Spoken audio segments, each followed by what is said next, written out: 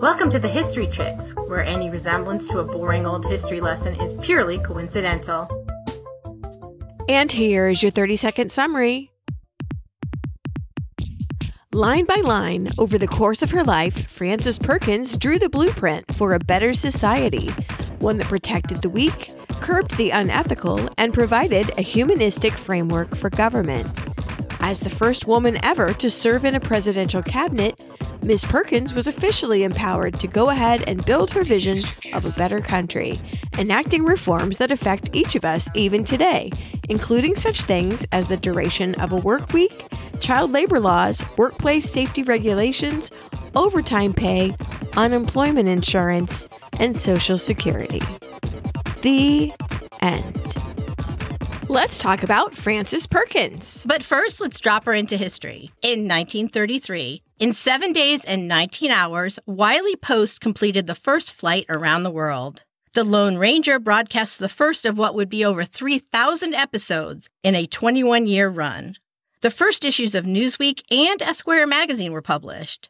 Dreft, the first synthetic laundry detergent, went on sale. Albert Einstein arrived in the United States as a refugee from Nazi Germany. A century of progress, the World's Fair in Chicago opened. Elizabeth McCombs became the first female member of New Zealand's parliament. The first singing telegram was delivered by the Telegraph Cable Company in New York City. Alva Belmont and Louis Comfort Timpany died. Susan Sontag, Corazon Aquino, Nina Simone, Ruth Bader Ginsburg, Carol Burnett, Jane Mansfield, and Joan Rivers were all born. And in 1933, Frances Perkins is sworn into a historic position that will better the lives of millions for many, many generations. Fanny Coralie Perkins was born on April 10, 1880 in Boston, Massachusetts, the eldest of the two daughters of Fred W. and Susan Bean Perkins, though later records, even her official government records, have shaved 2 years off of her age. So you will sometimes read that she was born in 1882. Mama, Susan, was described as large, bustling, a woman with a hair-trigger temper, with a big voice and an even bigger heart.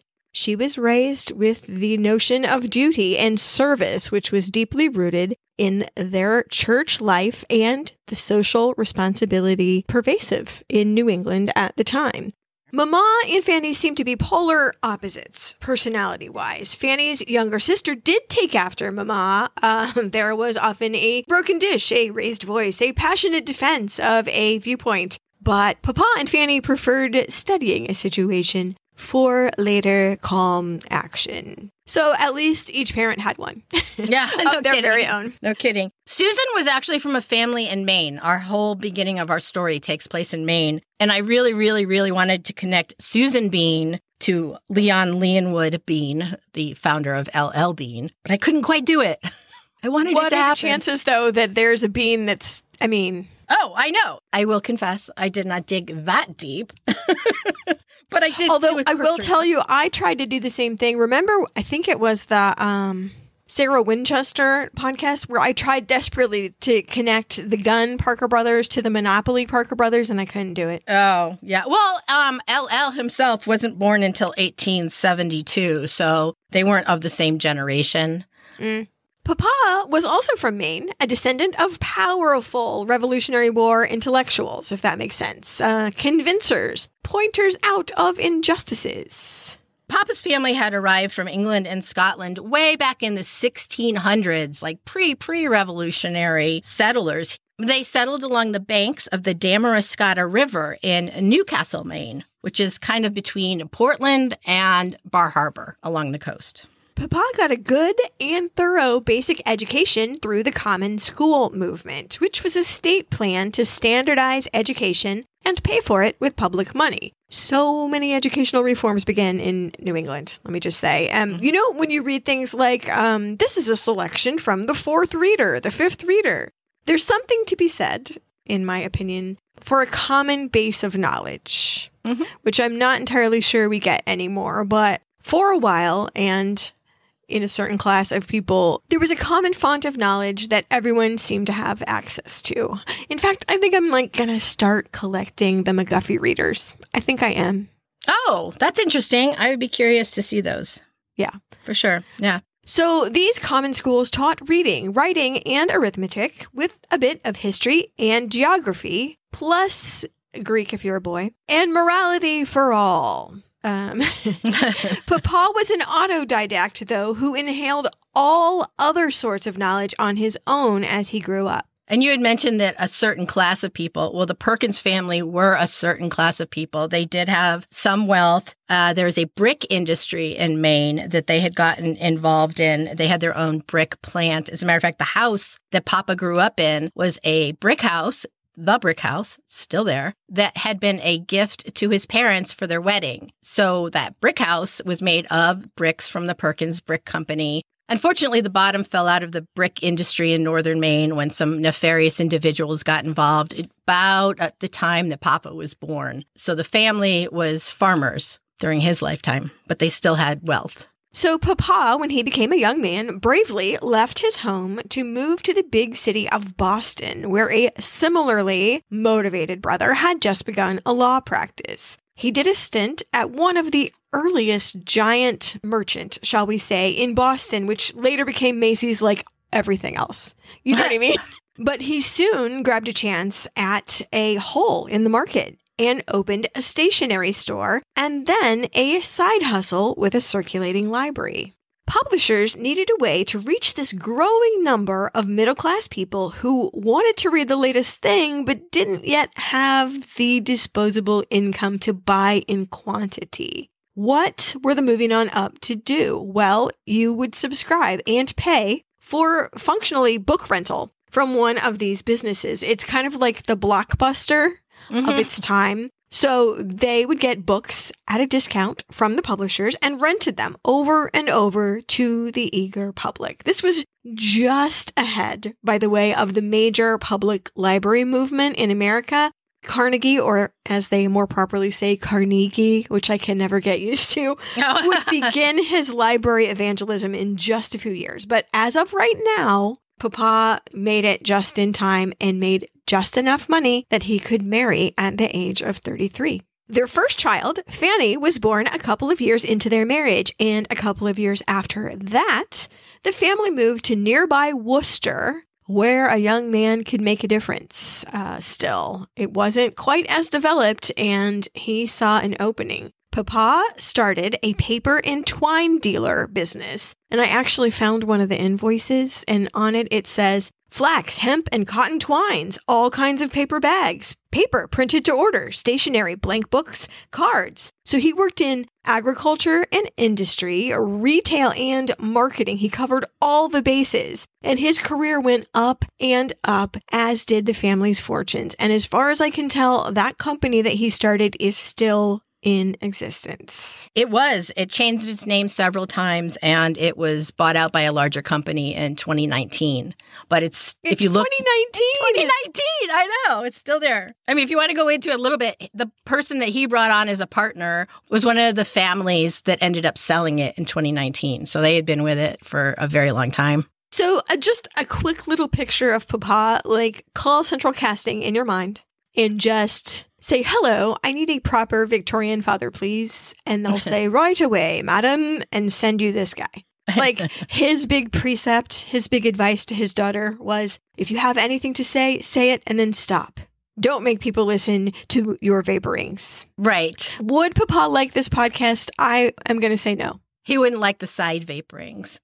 Papa and Mama were so opposite. Papa was often described as refined, educated, upper class, and she was described as plump, down to earth, and admired for her skills in animal husbandry. So I think it required her to do some growing up, I guess, or just adapting when they moved to Worcester and became, upper middle class family with staff. Yeah, it's actually kind of a little microcosm of what was happening in the wider world. And we'll talk about that in a minute. But like a lot of behavior and attitude that was perfectly acceptable on the farm was not necessarily translatable to the factory. Like independent initiative is rewarded on a farm in a way that it wasn't in industrial America, you know? Mm-hmm. So maybe all of America had to adjust from the strengths that they possessed when they were rural to bringing that into being part of the system. Right. Well, I guess we all have to do that now still, however you were raised. It may not be where you land, in the culture you land in. Yeah. So Fanny and 4 years later, her sister Ethel were sent to a local elementary school where they got a good basic education.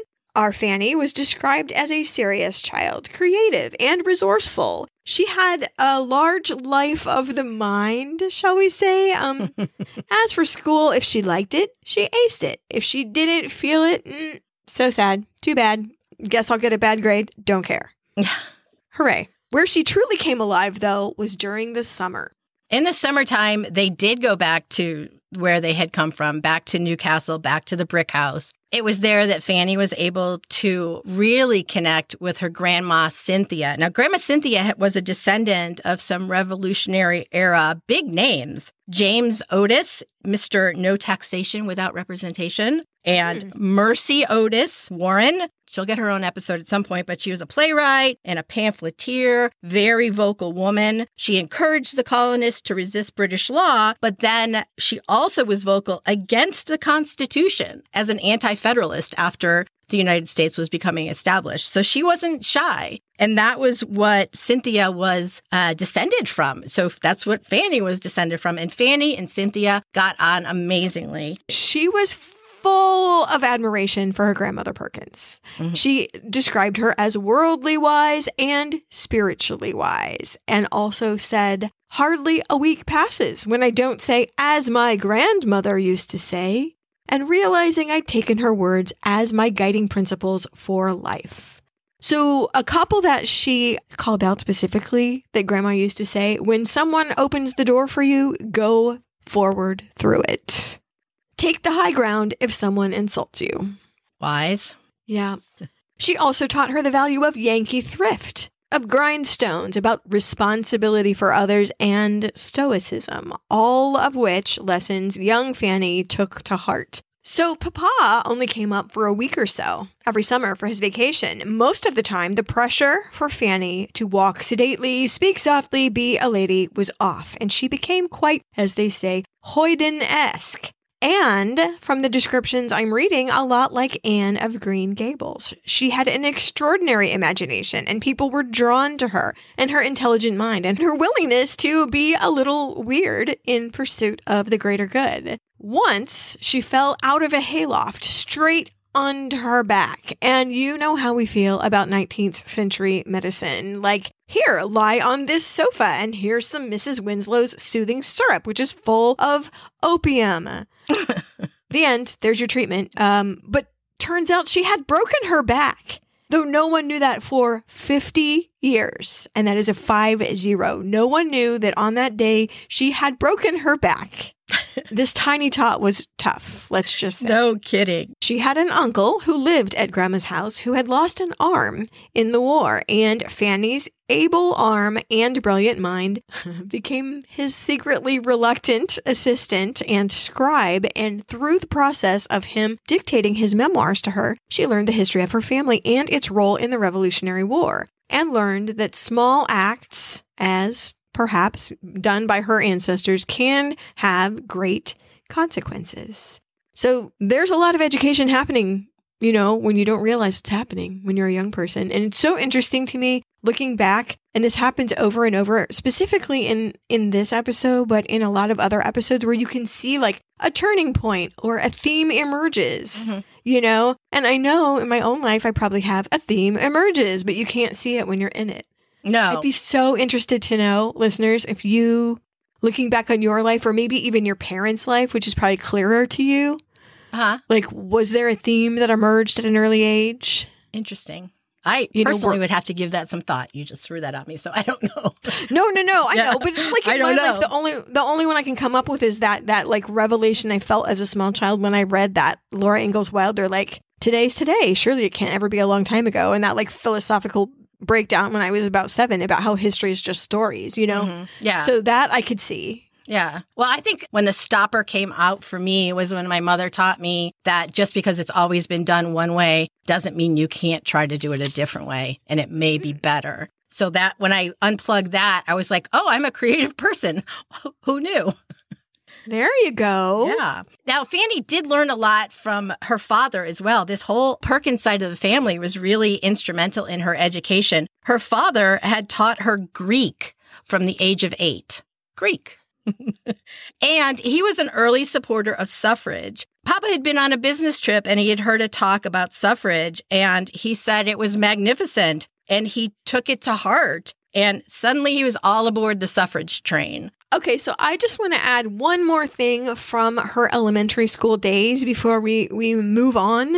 At around the age of 10, I mean, this seems out of nowhere, and it might be a little frivolous, but it does have ramifications for the rest of her life. Out of nowhere, Mama was regarding her one day, regarding her face. They were supposed to go somewhere, there were new clothes, needed to be ordered, etc. And Mama said, "The shape of your face requires a certain kind of hat, Fanny. You have, fat cheekbones. Like, you need a hat that's wider than your cheekbones. And you need to remember that, because that's very important for the rest of your life.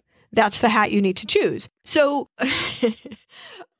so you'll see her for the rest of her life choosing what was basically a tricorn hat with a wide side and a narrow side. And she jokingly later said that it was her symbol of patriotism, but it's really 19th century contouring. Right. And I'm no one to joke, because I still, and to this day, put my mascara on the way I was taught to do by 17 magazine in approximately 1983. So I get it. But just so every picture you see, she'll have a tricorn hat on. And that is why, because of an early declaration from her mother as a small child. Okay. And that almost could be nice of her mom. But the way that she worded it was not. She said, quote, "Never let yourself get a hat that's narrower than your cheekbones because it makes you look ridiculous." Aw. I know. That's going to have an impact. She always grew up thinking, now, if you see pictures of her, she is so cute and delightful. And that is the least thing about her. And it was made very clear as she was growing up that, yes, that was improper to focus upon. She had once bought a new dress and told her friend, if my father told me I looked pretty, it wouldn't happen because it would be a sin to even take notice of that. Mm-hmm. You know what I mean? So she grew up in a house where vanity was not encouraged in any way by either a mama or papa. So she always kind of grew up, this is a very serviceable outfit that doesn't make me look ridiculous. Right. And that did come from her childhood. So. Right. Now, Worcester, as Fanny was growing up, was increasing exponentially in population. By the time Fanny was ready for high school, their community had 4 times the population that there'd been when she was born. Now, we talked about this during the Jane Addams podcast, and maybe the Queen Victoria one, too. Industrialization brought some terrible things, along with the technological advancements. Housing shortages, pollution, crime, overcrowding, sanitation, facilities for education. Factory jobs attracted different groups of immigrants and migrants, and there was often a culture clash between them and, I guess, the OG residents, who were not the OG residents, which we covered in the Pocahontas episode, if we want to go back even further. But, incoming populations are always a little bit of a source of stress.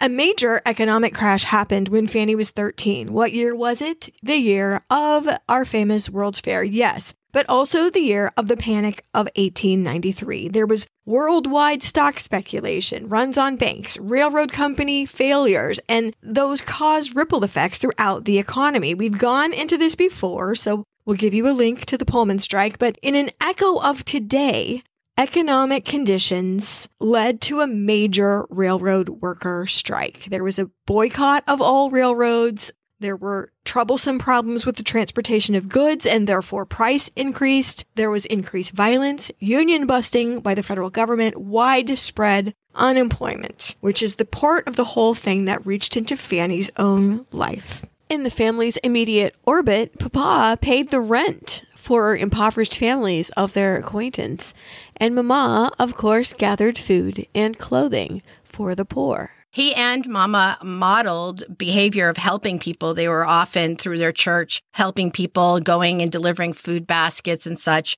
But on the flip side, both of her parents were staunch Republicans at the time, and they felt that people were poor because they didn't pull themselves up by the bootstraps. If they stopped drinking, stopped sinning, work hard, stop being lazy, wealth would follow. Now it's still professed at some churches, prosperity theology, it's still a thing. That if you pray hard enough, wealth will come to you. And that's what her parents were doing at the time. So on one hand, yes, they were helping these immigrants and less advantaged people in their town. But on the other hand, they're thinking now they can just pull themselves up. It's kind of like this concept in psychology called fundamental attribution error. If you or someone you view as an equal can't pay a medical bill, well, that's unlucky. If someone you perceive to be below you can't pay their bills, they must have spent it all on liquor or iPhones.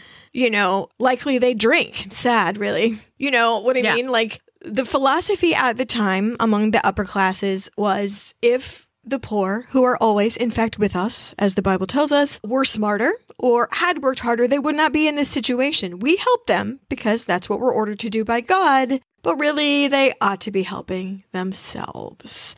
But Fanny had questions. This middle-class flower, whose only real exposure to, quote, the lower classes before this time was that she was accidentally in the middle of some kind of turf war while on a walk between some immigrant boys and American boys throwing rocks at each other. Now she looks around and at the people grateful for a loaf of bread, the men thanking her papa for having paid their rent another month in their lodging, and asks, why do some people end up poor? What justice is there in these different circumstances? I don't understand. The answer didn't satisfy her. People are placed into their station by God, and along with the feeling of also the undercurrent of if they worked harder or were smarter, they wouldn't be in this situation.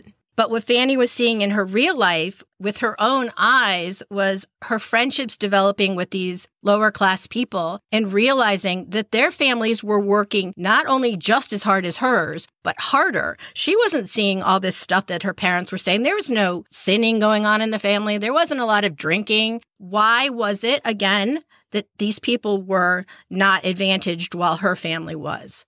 Something about this didn't sit right. How can this be? And a seed of doubt was planted. Let's let it germinate because it's going to grow and leave that be for a minute. Let's let Fanny sit there with her wondering and move on to high school.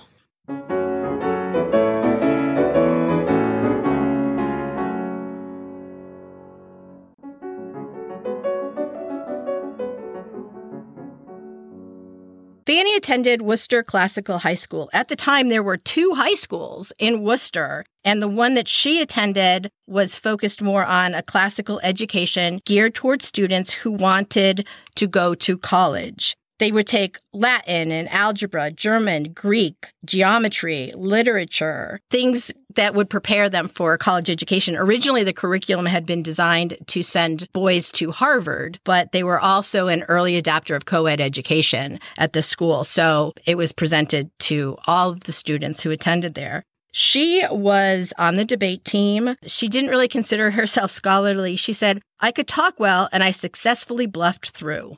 That's her high school education right there.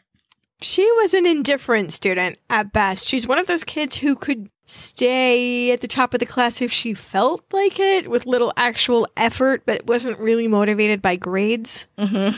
Gosh, if you're a teacher, I bet that is like the most frustrating student. Like all this potential that no one cares to mine for anything whatsoever. The last class of classical high school didn't graduate until 1966. When it was replaced by Doherty Memorial High School in Worcester, still standing. Go Highlanders. That's a great team name, the Highlanders. I love it. Well, it's better than the Pirates. I never understand. I know. Our team is the Warriors, and they have drifted away, thankfully, from the indigenous references, and it's more of just tough. My high school was the Aces, and the mascot was like this... like a cartoon caricature pilot guy with this little biplane they wore over their like on a harness. And somebody stole the biplane a long time ago. And then I think the mascot outfit got stolen. I wonder whatever happened to that. So if you ever see anyone at a game in a in a weird pilot with a double chin with a little dimple in it, you should give me a call. Yeah, that's right. Papa would have disapproved extraordinarily of hijinks like that. In fact, his daughters were brought up with a great sense of dignity. Being a proper reflection on one's family was deemed to be a very important attribute, as far as he was concerned. Papa instructed his daughters to use what he called an egalitarian manner with everyone, no matter what their background or social class. Do not be fawning to those who consider themselves above you, nor familiar. Don't be arrogant. Don't be obsequious. Keep yourself a little apart and a bit formal. In fact, it may have been her sort of inner dignity that got her out of some sketchy situations, both on the street and in the legislature, hilariously. So Papa was not wrong that an egalitarian manner would serve his daughter well.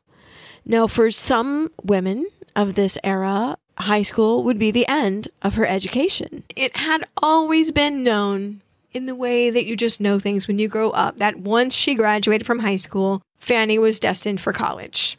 The end. No discussion. Fanny entered the freshman class of Mount Holyoke College when she was 18 years old.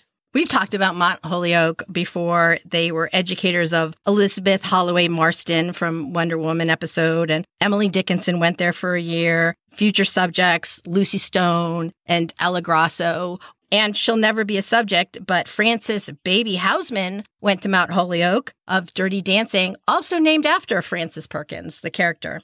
That is a movie I have never seen all the way through. What? But I carried a watermelon. I don't even know what that means. Oh, I know. gosh, people say that to me all the time. I'm like, that's amazing. No. They are sort of unwieldy. You're right. That's the whole point.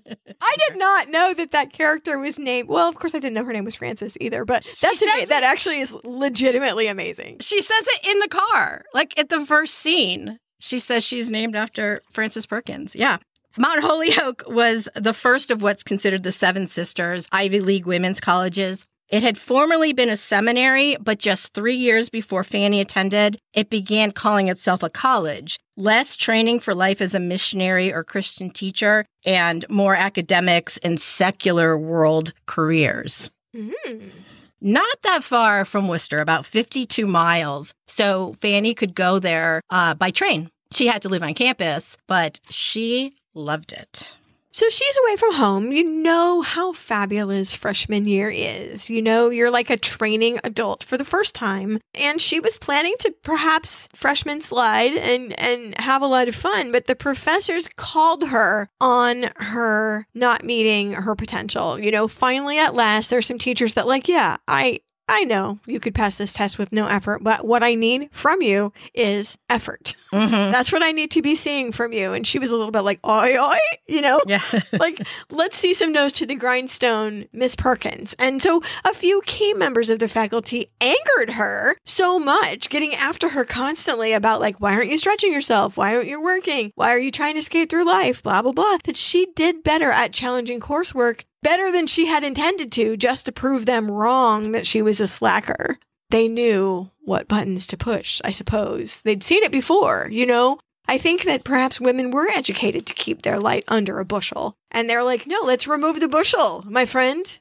Right. We're all here together. Let your light shine, you know? Never mind the increasing academic pressure that she was handling like a champ. The live-at-home pressure had let up. And she was in a social whirl also. She was very, very popular. So much so that she was elected class president in her junior year and her senior year, too. She was called Perk by everyone who knew her at school and was voted, and I quote, the most valuable classmate in her year. Ultimately, Fanny majored in chemistry with minors in biology and physics. Where did that come from? College.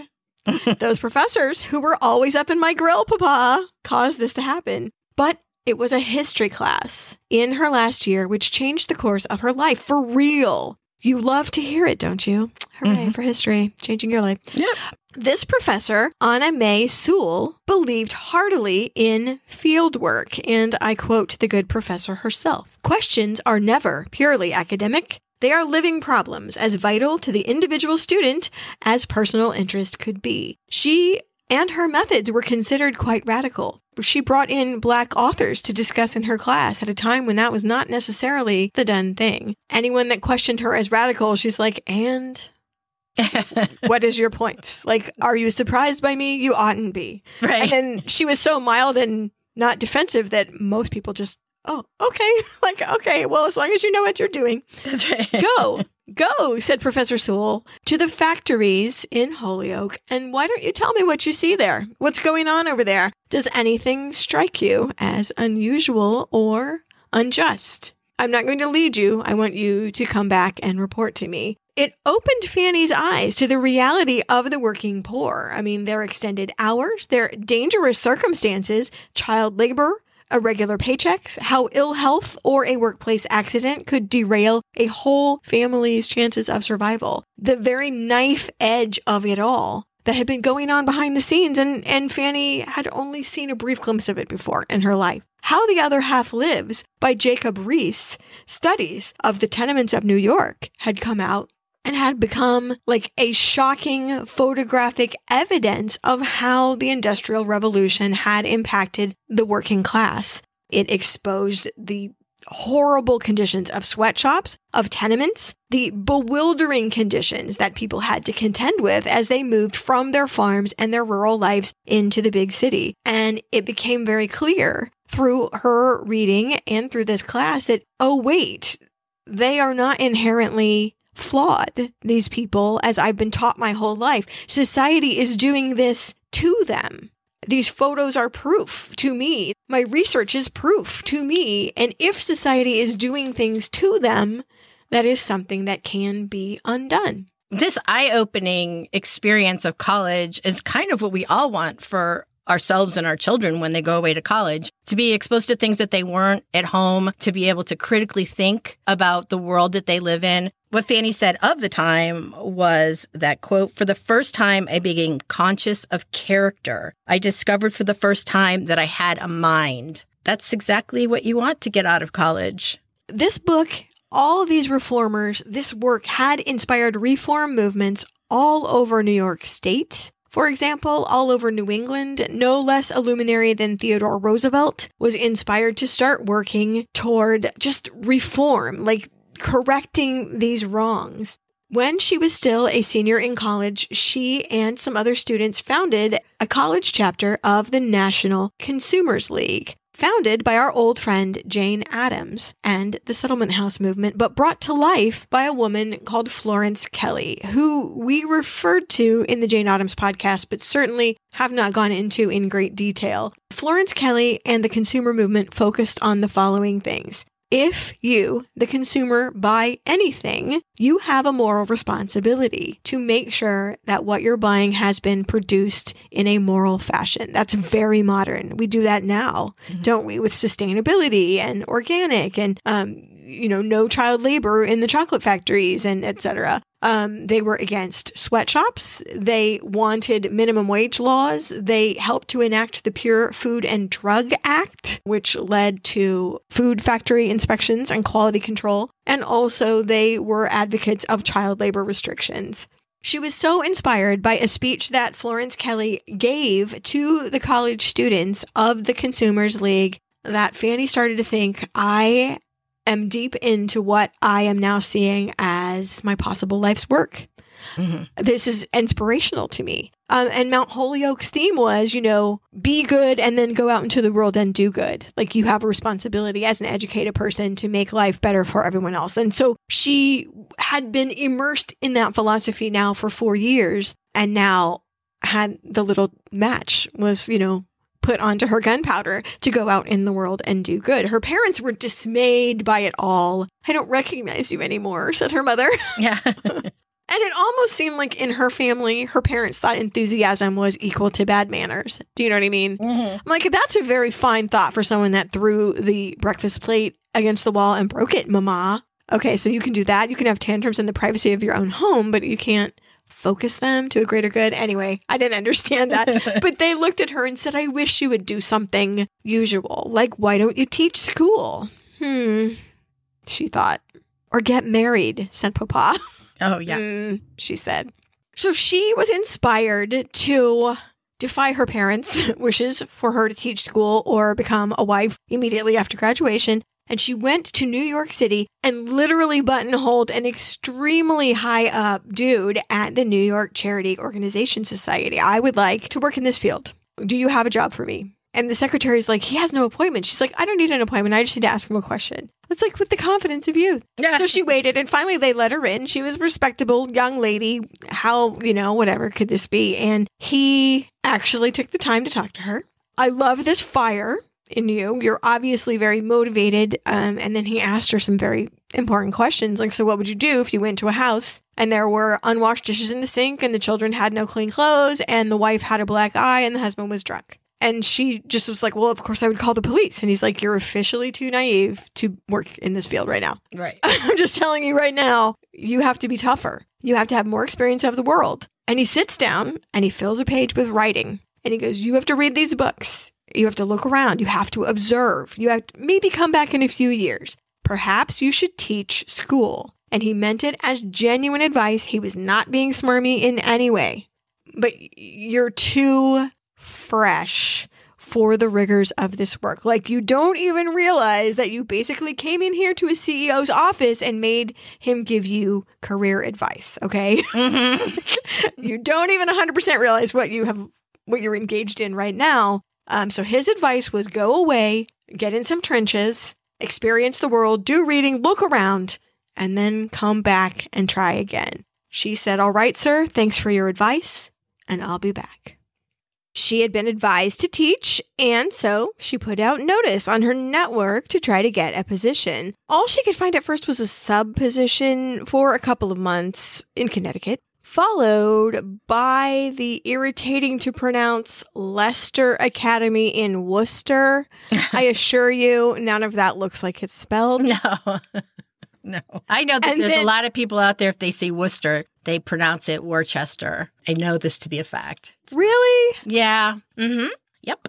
So Fanny was able to live at home, although she was half joking to her classmates when she wrote to them, nothing seemed to turn up for me, and I made up my mind that it was my mission to stay at home and make my family miserable. Well, and her zeal and everything was a little alien to her parents. Her mom had already expressed that at college graduation. I don't even recognize my daughter anymore. And now when you have a college student that's been out and about and comes back home, you tell me, you're the one. Is it a little bit fraught? Well, I'll just say that my one that actually did live here for a couple years after college, since she was a 2020 graduate, she was delightful. But the other college graduate could not. There's no way. He even has a problem coming home for weekends. So there's no way he could live here, which is good. I mean, he was supposed to go off and become independent, and that's exactly what he did. Well, then a year or so after she began torturing her family back in Worcester, she got a job at the Monson Academy in Monson, Massachusetts, teaching science and history. And that's just far enough away that she had to live there. Hooray! Yay. But then she got an opportunity to go even further afield. A school near Chicago called Ferry Hall, the school of schools for the daughters of the Midwest elite, let's just say. Miss Perkins taught physics and biology at Ferry Hall. The principal of this school was a woman named Frances Hughes, an avowed socialist who encouraged her new young teacher in her original passion, that of social work. Fanny was encouraged to visit a settlement house called the Chicago Commons for lectures and a tour, and the whole thing just blew her away. The settlement house movement we actually covered in full in the Jane Addams podcast, so we're going to provide you a link to that, but for those of you who have not heard it yet, settlement houses were kind of proto social work. These houses were located in impoverished areas in major cities, and they worked as a way for wealthier individuals to help the poor, working poor usually, in practical ways. Education, work, advocacy with government, playgrounds, parks. Functionally, hello, the poor are also humans and deserving of a well-rounded series of helps that we can give them. You know, it was a radical notion for the time. In short, they were doing the work that Fanny had only had a glimmer of inspiration about before. It was amazing. And part of Jane Addams' strategy for the settlement house movement was to give educated young women of a philanthropic bent an outlet for their knowledge and their brain power. And it sure worked. I mean, out of the settlement house movement emerged a lot of reform. So Fanny remade her life after this exposure to this work, to this life, to these women. First, she changed her religion.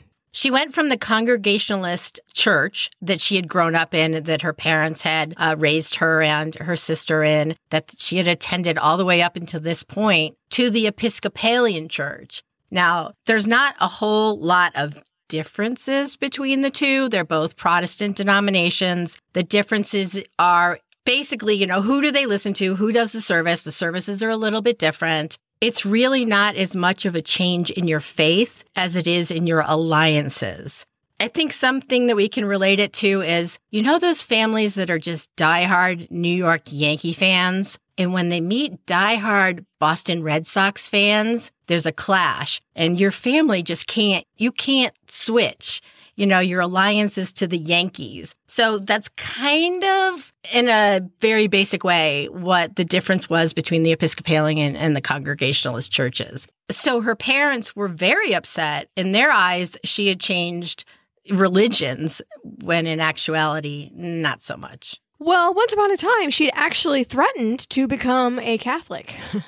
Yeah. And I don't know if it was serious or not, but one thing she said later that she thought was important and that government needed more of, I was kind of, as a person on the outside of this whole scenario, trying to figure this out, like, why was this a big deal? She said that what she needed in her religious life was pageantry, was ritual, was expectations, and formality. She thought pageantry made things official, and government perhaps could use a little more of it.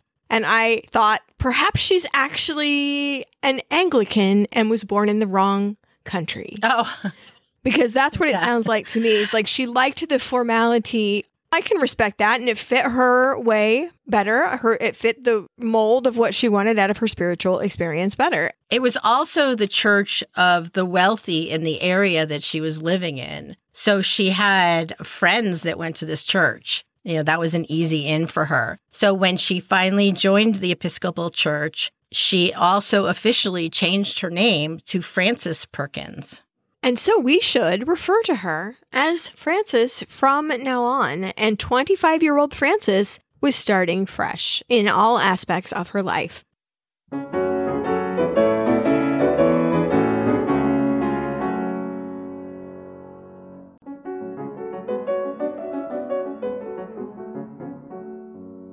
Ferry Hall and her work at the school became an irritating day job, while she did what she considered to be her real work at the settlement house and in the community. She actually spent her Christmas vacation from school living at the settlement house and became increasingly angry and upset and disbelieving, I think, at the stories of the people who passed through their doors, the realities they were experiencing of low pay, long hours, predatory bosses, for which, by the way, Frances Perkins went out to bosses that hadn't paid the female employees and laid down the law. Mm-hmm. Do you want me to report you to the so-and-so board because I'm friends with the wife of the so-and-so, and I'm sure you wouldn't want to be exposed as running a corrupt shop, would you? I'll just call some journalists, won't I? Well, here's the pay. Golly, dang, you know. So she got these poor immigrant women the money that they were due because a lot of these bosses were engaged in some very nefarious wage theft. And what is this lady going to do? Go to court? This immigrant? Of course not. She doesn't even speak English. He can do whatever he wants. And she laid down the law early on that one. So good for her. Just going out on her personal feet with her personal heart and doing that. She also talked to landlords for the same basic reason. She heard stories of illness, of death, of dirt, of desperation. Just the inhumanity and degradation incensed her. What is to be done? She said, what is the answer? It can't be like this forever. We can give food to people. We can give milk to people till infinity, but there's something broken. There's something wrong. Why are they here in the first place? It's very upsetting. While her hands were busy with practical tasks, her head was just abuzz with possibilities. She's a person that made lists. She's a person that liked to scrutinize and to think, and that's what she began to do. She said, I had to do something about unnecessary hazards to life, unnecessary poverty. It was sort of up to me. This feeling sprang out of a period of great philosophical confusion, which overtakes all young people. But one thing seemed perfectly clear. Our Lord had directed all those who thought they were following in his path to visit the widows, the orphans, the fatherless, the prisoners, and so forth. Definitely, the circumstances of the life of the people of my generation was my business, and I ought to do something about it. I love that she's making these social connections through her church, through the families of her students, through the area where she's actually living, and then using those connections in her work through the settlement houses. You know, like, oh, I know so-and-so. We just had tea, you know. Yeah. She was in a kind of unique position, I think. Mm-hmm. You know, we look at pictures of her and you think she's just, you know, serious and stuff, but she wasn't. She was very likable, very relatable to a wide spectrum of people, which a lot of us aren't. You know, what is it? She wasn't especially little, but she was pretty little. And I wonder if maybe people are disarmed and then they expect her to be one way and then she comes out with some spectacular mental gymnastics and people have to reevaluate, but they're not that fast. So they just laugh delightfully. I don't know. I'm going to ask you because I've seen it happen. I've seen people like come up to you and try to little lady you because you are a little lady. You know, you're very small and you don't look like threatening or anything. And I'm just sitting there going, ooh, you just did the wrong thing because you're going to do the same thing that Frances Perkins did on them. I've seen it happen. I'm still tickled when we were on the Boston trip and that guy was trying to joke with me like, ha, are the people you cover the chicks or are you the chicks? And I said, Mr. Tom, we embrace ambiguity. Like and I made the whole circle of people laugh. And I'm like, and even him, he pointed at me and he goes, you got me. I'm like, I don't even know. But it was really funny. So that's the kind of thing that I love doing too. Yeah. Well, also, I don't want to leave Hull House out. That's the OG, you know, run by our friend Jane Addams. She also worked at Hull House, where people interested in the settlement house movement from all over the world came through there. You know what I mean? So speaking of networking, she was able to meet through her work there like-minded people from all over the world, intelligent, interested in the same thing she was. And then they would go off to their homes. And she knew them, you know, in other cities and could write to them and ask for favors or information. Over the course of the next 2 years, she really tried to get any paying job in any kind of settlement work. All of this was still sort of largely volunteer driven still. Only really the founders or certain workers were paid positions. This is very early in the game. But by now, Frances had, like I said, this large network of people, and one tipped her off about a brand new group in Philadelphia. It was actually run by one of the women that had gone through Hull House as a volunteer. It was called the Philadelphia Research and Protective Association. They hired her on recommendation and reputation for only 20% of her school salary. Still, hooray! She went right away. Oh, yeah. Right away. She was at last on the right ladder as far as she was concerned. As of now, though, her job exposed her to another kind of seedy element that she had been sheltered from before of poverty. Young girls and women immigrants were preyed on by syndicates. I guess that's the only word. Like networks of tricksters that would trap them into prostitution. These women would think that they were answering legitimate job ads and being put up in legitimate boarding houses. But what would happen is they would be drugged and that's it. Then they're prostitutes working at this boarding house and working for these people. She had a 4-pronged brief that she was supposed to do. 1, make a study of what the facts were. Who are these women? Where are they coming from? What happens to them after they leave the train station? 2, think of a program to combat the actual issue. 3, get it going with employees and location. And 4, work with government entities for funding, legislation, and enforcement. All right, Miss Perkins, here's an office, do, and then they waved a hand in a vague direction, whatever, do it, whatever that is. Like, oh my goodness. Well, in the Ignorance is Bliss department, I am very fond of this. Ignorance is Bliss department. She just went into the danger zone, just started going into the nefarious areas, patrolling the train station and asking questions. She made lists, she made maps, she talked to employment agencies and determined, okay, these employment agencies are legitimately placing girls in houses as maids where they actually clean things. Fair enough. That's a legitimate employment agency. Right. Like, we are placing girls in factories, legitimate. We can't really tell you where our people go, and no, you can't interview any of them. Suspect. Right. Oh, same thing with boarding houses. Are you part of the problem or a real place that a girl from the country could live legitimately? She created maps of the city with percentages of ethnic groups and contacts and key locations in each area. Her first plan, the first order of business, was to legitimately just foil the trickery at the initial encounter. So she's a practical person, and you could attack theory all day, and that, I assure you, was going on in the back of her mind. But she thought, okay, the first order of business is to intercept these first encounters in the first place. And so she hired 2 women of color to meet the trains, and later the boats, and literally just foil the procurers by directing these ladies to the correct sort of boarding houses or employment agencies. She was so successful that she convinced the police department that these ladies needed police protection because people were very, very angry that their supply of fresh young faces from the country had been cut off at the knees. They were very, very angry, and they were very dangerous men.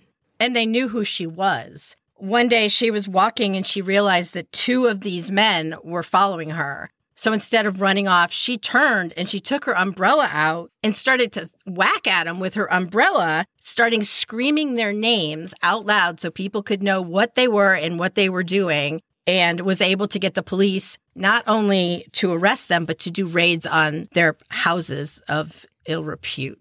And ultimately, this led to licensing of boarding and lodging houses in the city and inspections of employment agencies. So see, the acute thing worked and the long-term law enforcement involvement worked as well. She's doing what she was hired to do. She became a presence at City Hall. I know politicians want to do good. She said, I just have to make it easy for them to channel all that power in the right direction.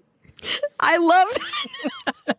She was becoming so persuasive. Part of her job was to fundraise as well as raise awareness for what this organization did. So she was doing a lot of speeches to community groups and getting up on stage and just convincing people that this is something important that needs to be addressed in their city.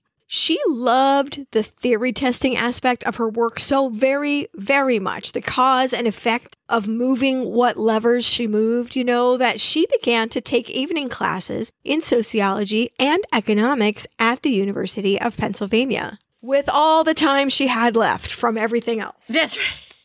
The year she started to go back to college, a report came out on the city of Pittsburgh that was kind of an expanded version of things that she had done before with the maps and the lists. And it's called the Pittsburgh Survey. And it actually made waves all over the social work and political spectrum. It covered conditions of work and housing and health and education, fire departments, recreation, just every aspect of human life.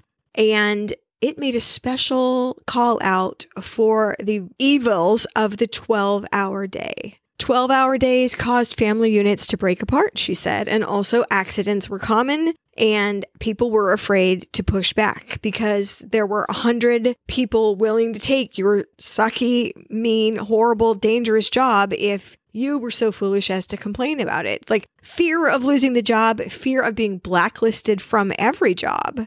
really, really ruled the roost. Right there, scientifically laid out were facts that proved what settlement workers had known for years, what young Fanny had intuitively worked out for herself, was poverty was a result of flaws in society and not a result of flaws in personality. So, Mama and Papa, it is not that they simply took to drink. It's that society had placed them in circumstances that were untenable for human life. To continue her education, she accepted a scholarship to study in New York City at the School of Philanthropy. And then after she was doing that, she decided to go on to Columbia University to work specifically towards a master's degree in sociology and economics. So she's doing all this work in the daytime, and now she's going to school too. And she was working on her thesis, which was another survey. That's what they called these like massive intricate studies that they did. This one was about undernourished children and the detrimental effects on their development. And that's what she was working on. So you would think she hadn't got any time left for any human life. She's got a lot going on. She's got a lot of plates that she is spinning. Oh no, just like in high school, her social life was heating up. It was a big deal. She was in the most exciting city in the world. And she went to art exhibits. She went to excursions to Staten Island and other parts of New York City. She met writers like Sinclair Lewis and Theodore Dreiser. In fact, I think Sinclair Lewis once proposed marriage to her. He did. But I think they were, screaming through the window. I don't think it was real. Like, I don't know. Maybe. I think they were really good friends. And I think he was kind of testing the waters to see if it's something she'd want to pursue. Oh, like if she had been serious, that he would have gone ahead. But since she laughed, it's like, ha ha ha. Yeah, I was totally joking. Yeah, okay, that's how I read it. Yeah. Yeah. Well, she loved to go to salons and talk about the issues of the day and restaurant outings, friends of friends, her network, 6 degrees of Kevin Bacon. It's 6 degrees of Frances Perkins. I mean, like everybody seemed to know somebody that knew her. Right. Type of thing. Right. Remember, you also meet the fancy people at the settlement house, or at least their sons and daughters, to be truthful. Politicians knew her too from her advocacy there. Educational people knew her from her existing network and her work in the school system. So once she submitted her thesis and it was, accepted, overachiever, Miss Frances Perkins now had a master's degree from Columbia, a giant circle of friends and acquaintances who admired her fine mind and her energy and her sense of humor, and now a job offer to work at the New York City Consumers League. This is the OG, the original hub of the very first social project she'd ever worked on back in college, with the very first person who from the stage had inspired her to go into social work in the first place. The mission of the National Consumers League, which was founded by a woman who was one of her mentors, Florence Kelley, we talked about her before. The mission was to monitor and change working conditions in manufacturing facilities, to, quote, investigate, agitate, and legislate. So to find all the things that she's been doing, research the problem, research all aspects of it, make a noise to have some change, have a plan, and then trying to make it law. Those are fine points. I think it's great. And then she's working with her mentor. Mm-hmm. She's learning how to do, especially the last part was the novelty for her, the legislate part she'd never done before. This is a very good apprenticeship here. Mm-hmm.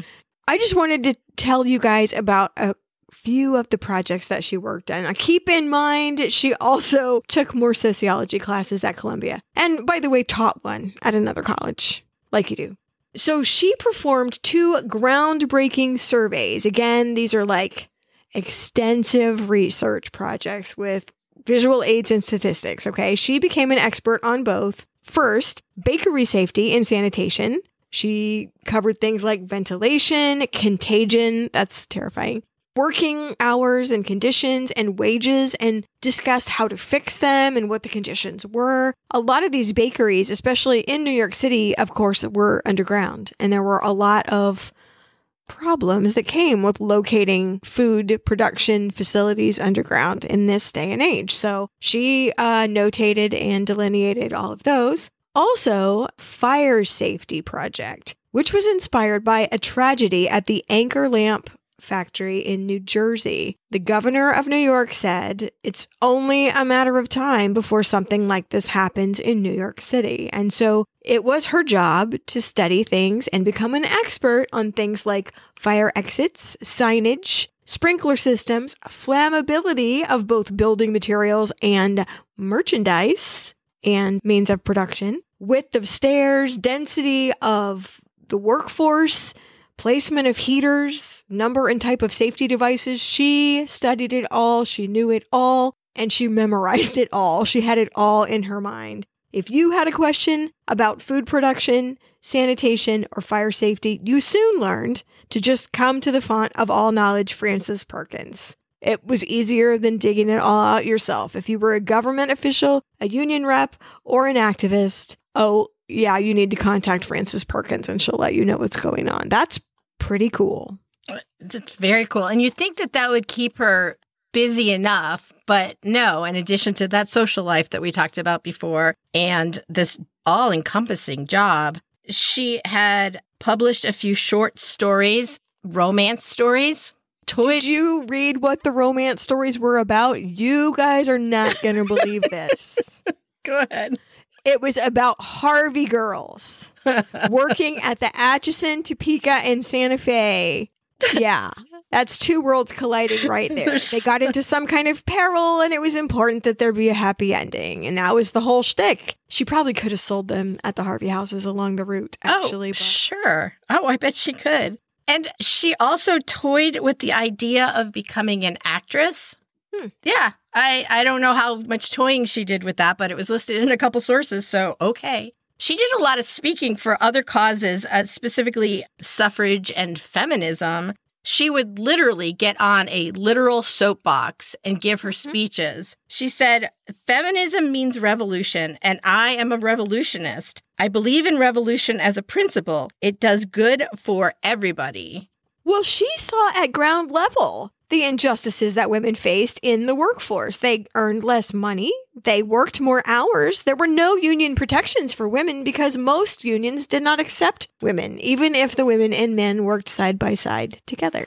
She spoke about women's suffrage, which she thought was the key to fixing these problems because she thought women are interested in these matters. And once women have the vote, we can move this needle. We will make our precepts into law when women had the vote. I mean, she was really, really strongly believing that women were the key to making society fix all these problems. Women will influence the social programs we already support. Our might will turn the tide. She was such an impassioned and effective speaker that they did have her on that soapbox on street corners and keeping the attention of the passersby with comedy and intensity. And she said, and I quote, "Campaigning for the vote did more to make me truly at ease with everybody and fully democratic in my feeling about the roughest kind of people than anything else I ever did." Considering all that she has been doing with the roughest kind of people, that standing on a street corner is the one that gave her the most education. That's interesting. I read in a couple of places that she was the most adept at making a rough comment into a comedy moment. They didn't put it exactly that way, but it was like everyone was kind of afraid of like, oh no, what if I get back in this corner? And she's like, let me do it. You know, like, yeah. I got this. Hold my hat. Yeah. So it was fine. And I liked it. I liked her a lot. Another project the Consumers League had been pushing for was a bill to prohibit women and boys under 18 from working in factories more than 54 hours a week. That was the goal. That was the reduction. It had passed. Hooray. But then it had just been ruled unconstitutional. Boo. So Florence Kelley and her friends had addressed the issues that had made it unconstitutional, and they resubmitted it to the New York Assembly for voting and discussion. And so Frances entered a new phase of her career. She became a lobbyist. So she had the job of convincing lawmakers to pay attention to the bill and convince them of its sound foundation in facts. There's less fatigue, there's less accidents, and better productivity. Not to mention, and she didn't go into this because it was sort of soft logic, people are humans and not machines. They need time to be human. But, you know, the common sense didn't necessarily enter into the lobbying. It's productivity. That's the way in. See, she always tried to speak to her audience. As she was being shown around, she was introduced to a young assemblyman named Al Smith. Notably, listen to this, he was considered weird for reading all the legislation before a vote and, if applicable, looking up precedent. So he'd be knowledgeable and know which way to vote. And I have 4 exclamation points in my notes after that. Like, everyone was like, whoa, that guy. Okie dokie, I thought that's what you were all doing. Well, he had a reputation of diligence, obviously, and also of integrity. And he told her that an unsupportive and antagonistic colleague of his had her bill trapped in committee and was going to bury it without a vote. I'm just letting you know. Don't be sad or whatever. But, there's machinations at work. And you know what? Let's see what we can do.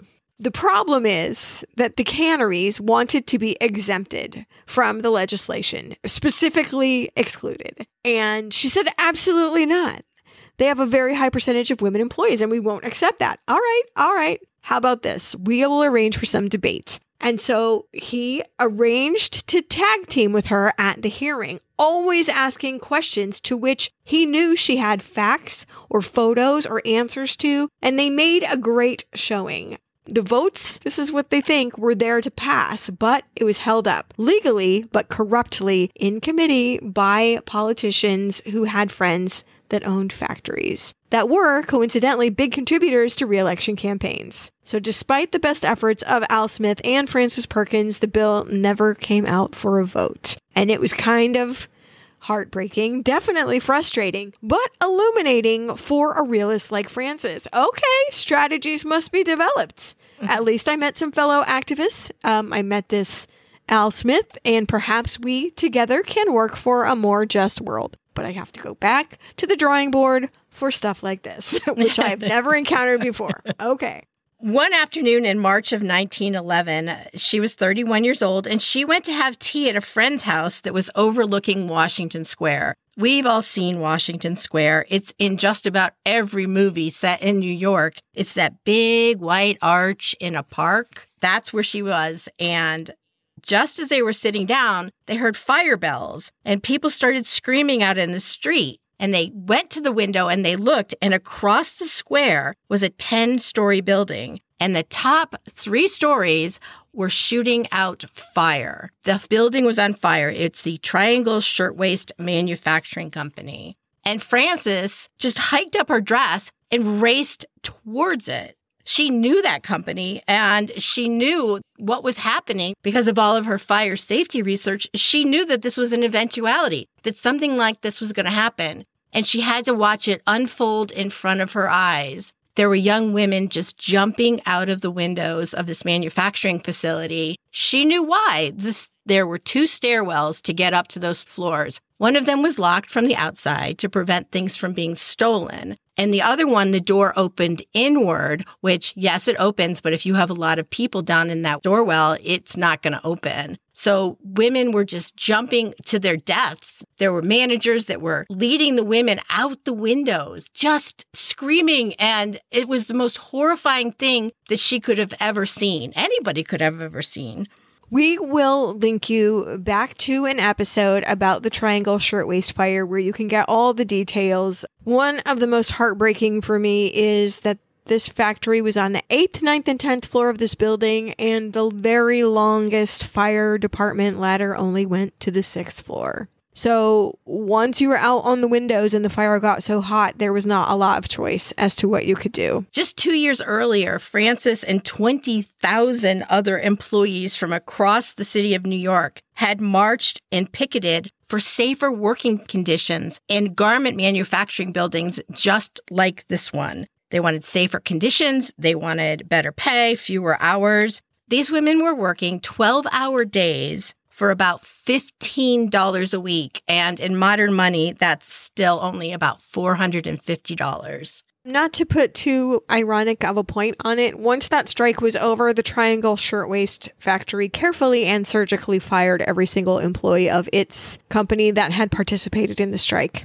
Just to let you know, they don't play that around there. And it came back to haunt them. So if the owners of that company had just done what some other companies had done and made working conditions safer, 146 workers who died in that fire, 47 of them had jumped to their deaths, would have survived. Yeah, it was nightmarish circumstances. So as the investigation turned into a trial of the owners of the Triangle Factory, so during the trials, it was proven that despite obviously being at fault logically, unfortunately, the owners were not responsible legally. They paid a pittance of $75 per dead employee to the families, and no one could point to a law that they'd actually broken. Checkmate. Well, obviously that's a problem that needed to be solved by legislation then. I mean, literally the attention of everyone working in this field of social improvement was laser focused on the causes of this particular tragedy. What Frances realized during the day of the fire and the grieving that the entire city had afterwards and the trial of these people, she realized that such a tragedy could actually be used as a catalyst for change because of its visibility. Frances knew that she would never forget it. What she said was, quote, "I felt I must sear it into my memory, not only on my mind, but on my heart, as a never-to-be-forgotten reminder of why I had to spend my life fighting conditions that could permit such a tragedy."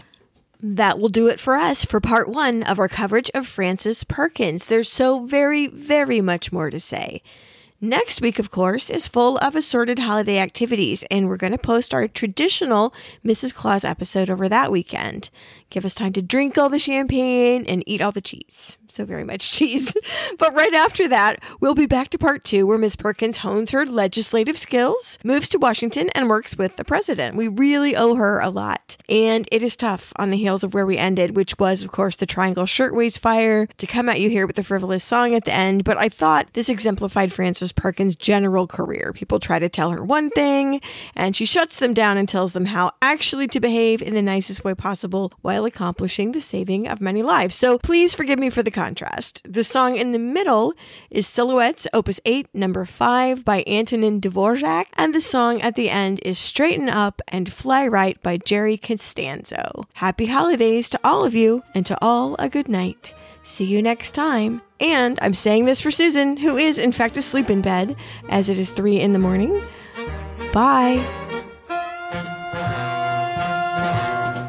A buzzer took a monkey for a ride in the air. The buzzer thought that everything was on the square. The buzzer tried to throw the monkey off of his back. The monkey grabbed his neck and said, "Now listen, Jack. Straighten up and fly right. Straighten up and stay right. Straighten up and fly right. Cool down, Papa, don't you blow your top. What's the use in jiving? Ain't no use in diving. Straighten up and fly right. Cool down, Papa, don't you blow your top. The buzzer told the monkey, "You're choking me. Release your hold and I shall set you free." The monkey looked the buzzard right dead in the eye and said, "Your story's so touching, son, but it sounds like a lie. Straighten up and fly right. Straighten up and stay right. Straighten up and fly right. Cool down, Papa, don't you blow your top."